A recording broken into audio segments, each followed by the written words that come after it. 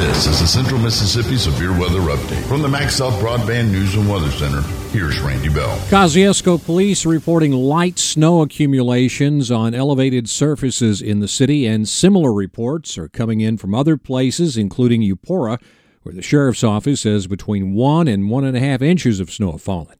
Atala County and counties to the north and east remain under a winter weather advisory until midnight. This has been a Central Mississippi Severe Weather Update from the MaxSouth Broadband News and Weather Center. For more information, go to breezynews.com, kix96news.com, or cruisin98news.com.